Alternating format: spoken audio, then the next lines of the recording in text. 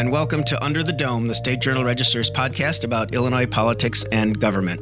I'm SJR political writer Bernie Schoenberg. With me, SJR State House reporter Doug Finke. Doug, it's a difficult time in the country. It's a difficult time in the state. Coronavirus has kind of taken on a lot of what we're talking about and reacting to what's going on over at the State House. Yeah, and it's coming home to roost. We have the legislative session, the spring session going on right now, and lawmakers were supposed to be back in town for 3 days after the election next week, and those days are now canceled. Their calendar calls for them to be in session for 2 additional weeks before taking 2 weeks off for spring break. It wouldn't necessarily surprise me if one or both of those additional weeks were ultimately canceled and leave lawmakers with a long break and then come back. Hopefully some of this concern, for lack of a better word, over the coronavirus will have died down by then. Right. Now, I know that people have joked for years, hold your wallet or whatever when the legislature's in session. But given your vast experience watching that process, is it going to make it more difficult for various agenda items for certain politicians to get done this year if they are not having those meetings? Or do we think things can go on behind the scenes? I guess that's just asking you to speculate.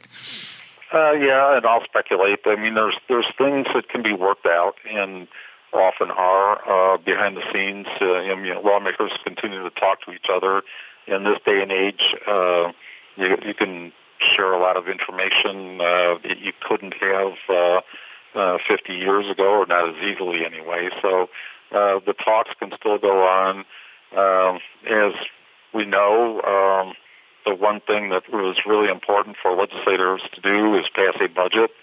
Although we've seen, unfortunately, the state can even get by without a budget, although not very well. But So the one thing they have to do by the end of May is pass a budget. And if it really got to be an emergency situation, I'm sure they could do that and hold a bunch of these other issues over for another time. I mean, the fact of the matter is, of the hundreds and hundreds of bills that get considered in the General Assembly every year, only a tiny, tiny fraction of them are really of statewide interest and earth-shattering interest, and the world can get by without addressing a whole lot of them. Yeah, there's also a steady stream during spring sessions of groups of people who come in to rally and lobby and buttonhole legislators all over the place. Of course, if the legislature's not in session, that's not happening, but also the Secretary of State has put some restrictions on large groups in the building, so it's really going to change the character of much of what usually happens in the spring over there. Yeah, I mean, anyone who's been around here knows that when the legislature's in session, this building can get very crowded, especially various interest groups like to hold rallies in the rotunda and elsewhere on the grounds that can draw, or in the case of the gun rights people, that can draw hundreds and hundreds of people to the Capitol. In the interest of caution, as the Secretary of State said, they have canceled all permits they've previously issued to groups to hold those kind of rallies. Same goes with school groups. A lot of school groups come through in the spring to tour the Capitol and the other Lincoln sites in town.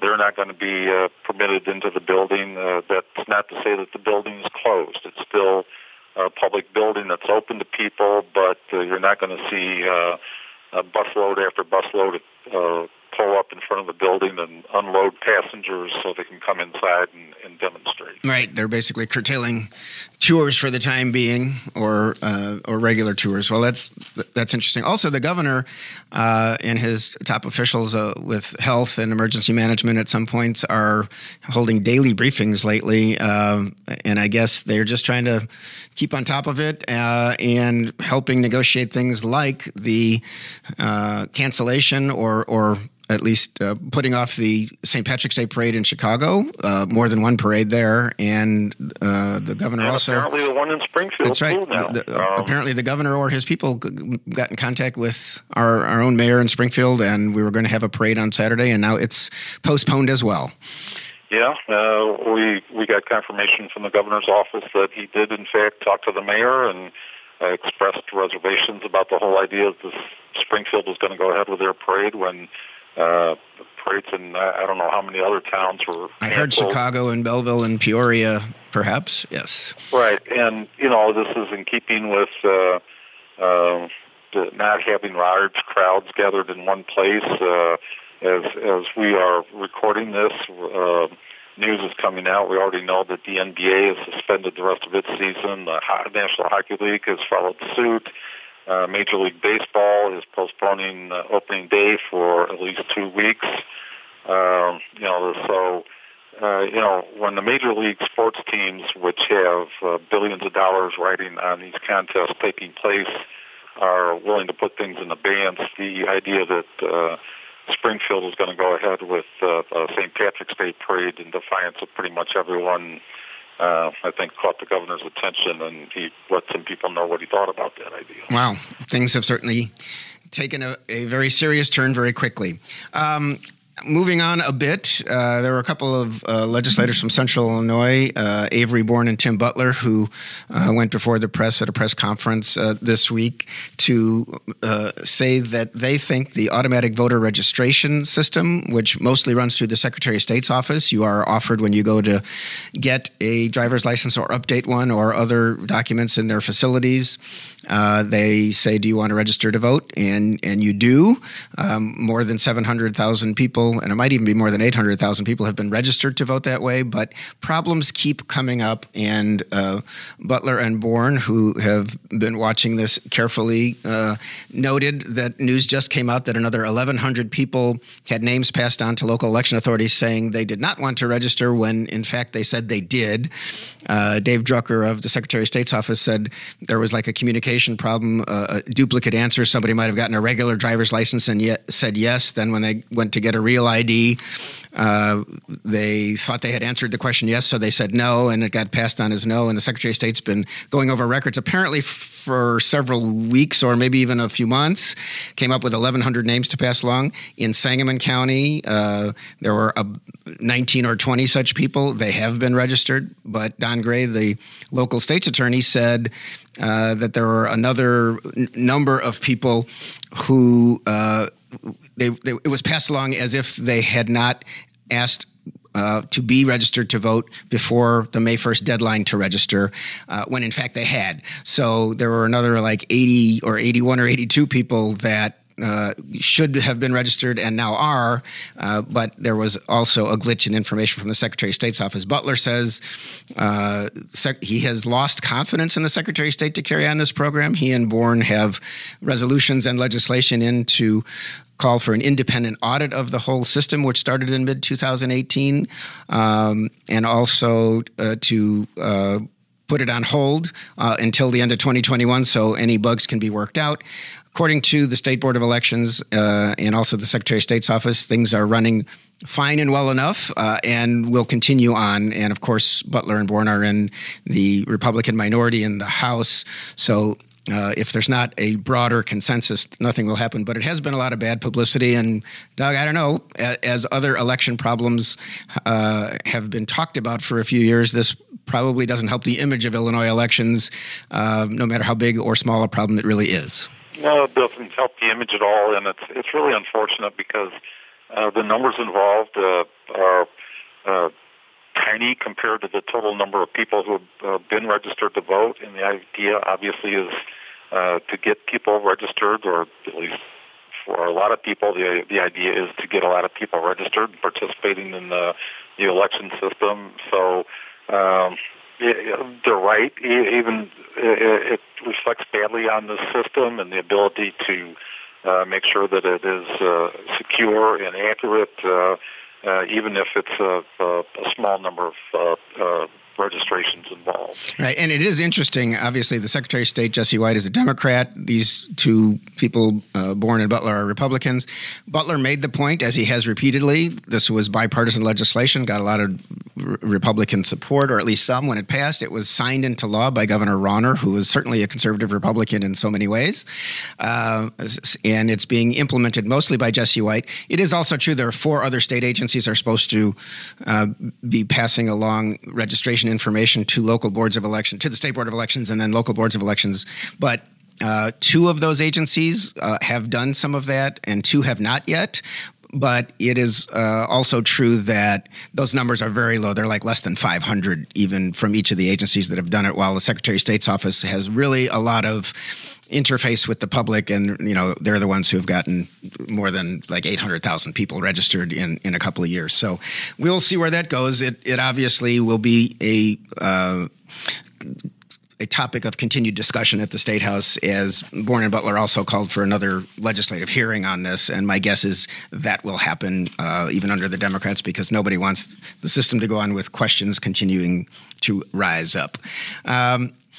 Doug, I think you, on another topic, covered a situation where some sheriffs from Illinois have sued to block the Trust Act from taking effect, involving people who are in the country not legally and being let out of prison.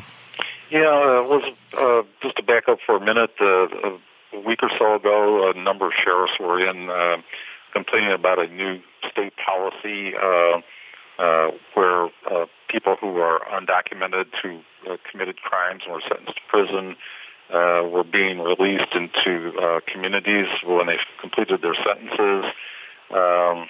These sheriffs thought that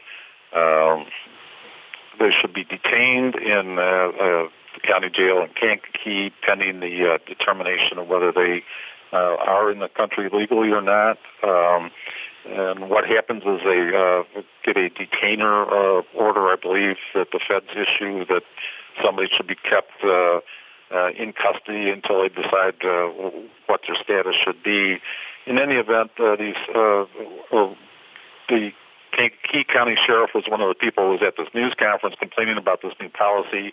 He is also one of the people, one of the 4 sheriffs who sued to overturn the Trust Act, saying that federal law, which provides for these detainers to be issued while people's status is being evaluated, takes precedence over the state law, which basically says that you have to have a reason stipulated.